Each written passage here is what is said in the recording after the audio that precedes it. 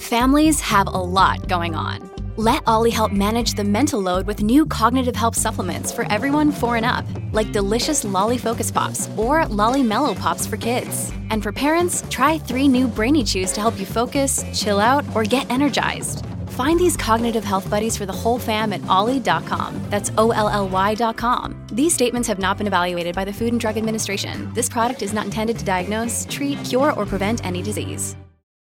Now, we're just talking in the previous segment about what conservative environmental policy might look like. A lot of pressure on Pierre Poilievre to outline what conservative environmental policy, climate policy is going to look like.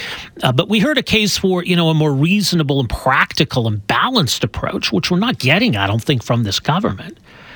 And part of that involves a recognition, look, fossil fuels are not going anywhere. We can't pretend otherwise. By the way, the Macdonald-Laurier Institute identifying its policymaker of the year, and Stephen Guilbeault was selected, and not for a good reason. They describe him as ruthless, reckless, and damaging. Guilbeault has treated the fact that Canada is a democracy, a market economy, and a federation as inconveniences to be overcome. But yes, Guilbeault has become the face of liberal climate environmental policy, and I think a lot of reason to be concerned about their direction. Our next guest is a senior fellow with the Macdonald-Laurier Institute, also a prominent Indigenous business leader, former First Nations elected councillor in BC. We read a really interesting piece this week on that point about fossil fuels not going anywhere. They benefit this country, and that Indigenous communities are finally sharing in those benefits as well. You can find his piece. It's up at macdonaldlaurier.ca. Chris Sankey joins us on the line here this morning. Chris, so great to have you with us. Welcome to the program. Thanks for having me. As mentioned, the MLI naming Stephen Guilbeault as Policymaker of the Year, but kind of for all the wrong reasons. Your thoughts on the announcements we've seen recently, the electric vehicles, the emissions cap on oil and gas. Does any of this make sense to you? Well, no. Look, I understand there is a need to reduce emissions, and everybody wants to leave their footprint in a positive note for the next generation. Yeah. But the recent announcement of the emissions cap and the electric vehicle has probably got to be some of the most damaging policies I've ever seen come out of Ottawa. It doesn't make any sense. It doesn't make economic sense because for every one EV produced, you're going to use 5 times the barrels of oil. And in order to drive an EV to become carbon neutral, to offset, you got to drive 120,000 kilometers in order for that to make it. And that's every day on the electrical grid. And we just don't have the power. I heard Mr. Guilbeault make a statement that Quebec and BC are right where we need to be to meet the needs of power supply. No, we are not. Maybe Quebec is, but I know for sure BC is nowhere near. And the reason I know that is because we work in the energy sector, and I have a great relationship with the Haisla, and they still have not been given a number of the cost to electrify LNGC from Terrace to Kitimat. And when we were speaking with BC Hydro, which there's been a number of Indigenous leaders on this call, just from the Prince George area to Terrace is going to cost between $5 and $0.5 billion, not including the roundabout going down to Prince Rupert, all up to the Nass, which is the Nisga'a territory of the Haida Gwaii and the surrounding communities, Sipshean communities around Prince Rupert, and not including, of course, from Terrace to LNGC.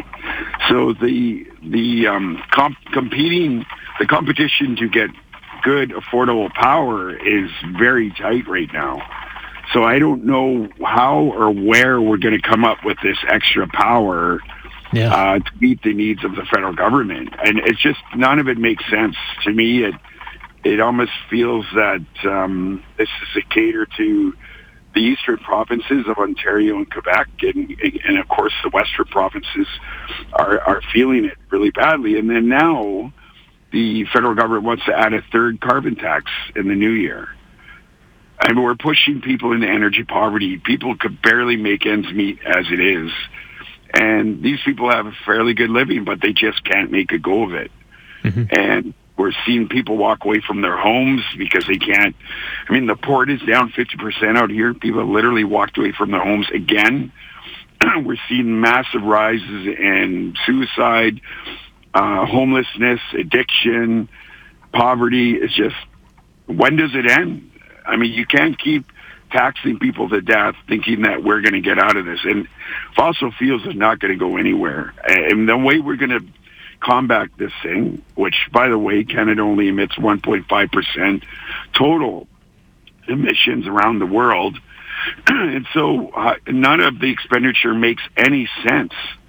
When I met with the Indian government back in September during the Global Congress Petroleum Show, they had told me that they're just now about to transition to oil and gas, getting away from coal and wood burning, and they won't be carbon neutral until 2050.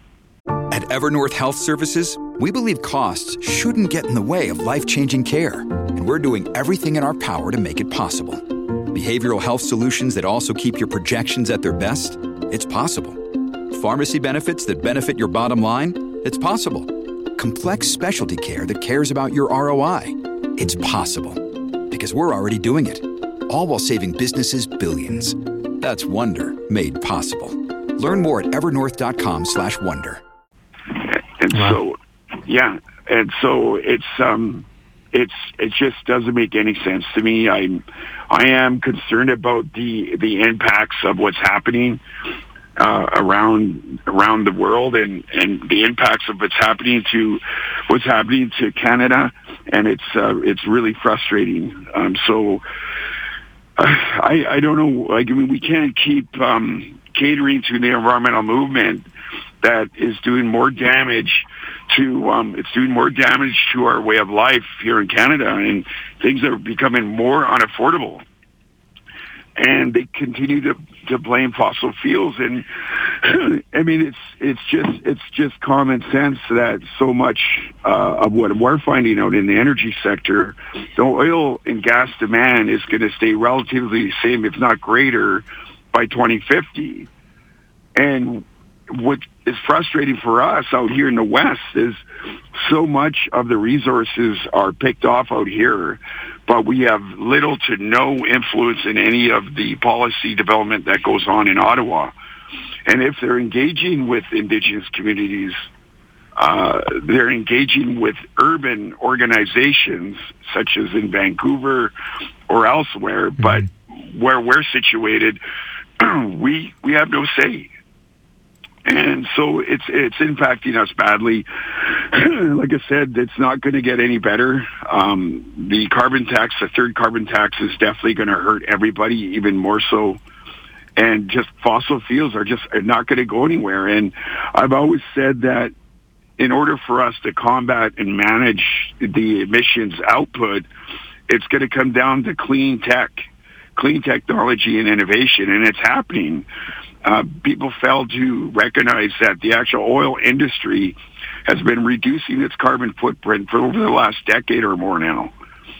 And I must say that prior to this government, the Harper government was actually doing the reduction of lowering emissions. Over the last 8 years, our emissions output went from 1.2% global emissions, and it went as high as 1.6. There's been no new development. There's been no new projects. There's been no new pipelines. So explain how Canada's emissions raised over the last 8 years by 0.04%. And people, including the activists, continue to blame fossil fuels. Well, you could remove all of that. It's still not going to make a bit of difference. When China, Indonesia, and India continue to build coal-fired plants, they're not going to knock on Canada's airspace and ask to be let in. Yeah. It just doesn't make any sense to me. Well, here's the thing, right? And I think, as you say, the idea that we could just stop using oil and gas, and we heard a lot of that at the COP28 summit, so the idea that we can and that we should, but I mean, it's not realistic, as you point out, and would be extremely damaging to Canada, because that demand is going to be there. And I think that was kind of the crux of your piece, to recognize, look, we need to be realistic. There's this demand. We need to be able to, that we're in a position to meet it, and we benefit from that. 100%. I mean, what are we going to do with all of the fossil fuel products that are made every day so that we could live? I mean, you think about it, just Canadian Tire alone, let alone Walmart and IKEA and Amazon, the billions and billions of tons of hydrocarbons, fossil fuels that is required to meet that demand. What are we going to do with all of that? What are we going to do with the fuel consumption that continues to burn at high levels, especially when you look at remote communities? Like, what are we going to do? You can't electrify everything. And both the BC government and the federal government seem to think so. And as we're seeing now, BCers and Canadians alike are being hit hard in the pocketbook. And it's not getting any better. You could tax us all you want. You could tax us to death, because literally that's what you're doing. And it is not changing a single outcome when it comes to emissions reduction. Nothing has changed. And the way we're going about it, it's only going to get worse. We can't get clean oil and gas to the developing world, even to help China. We're not doing anything to meet the Paris Accord. Not a thing. We will never meet it at the current rate of where we're going with the policy that's coming out of Ottawa. All it's going to do is continue to hurt Canadians. It's going to continue to hurt the climate. And we're not going to do a single thing to change what's happening in the developing world. Well, as mentioned, your latest, it's up at MacDonaldLaurier.ca. Chris, always appreciate the perspective. Thank you so much for making some time for us here this morning.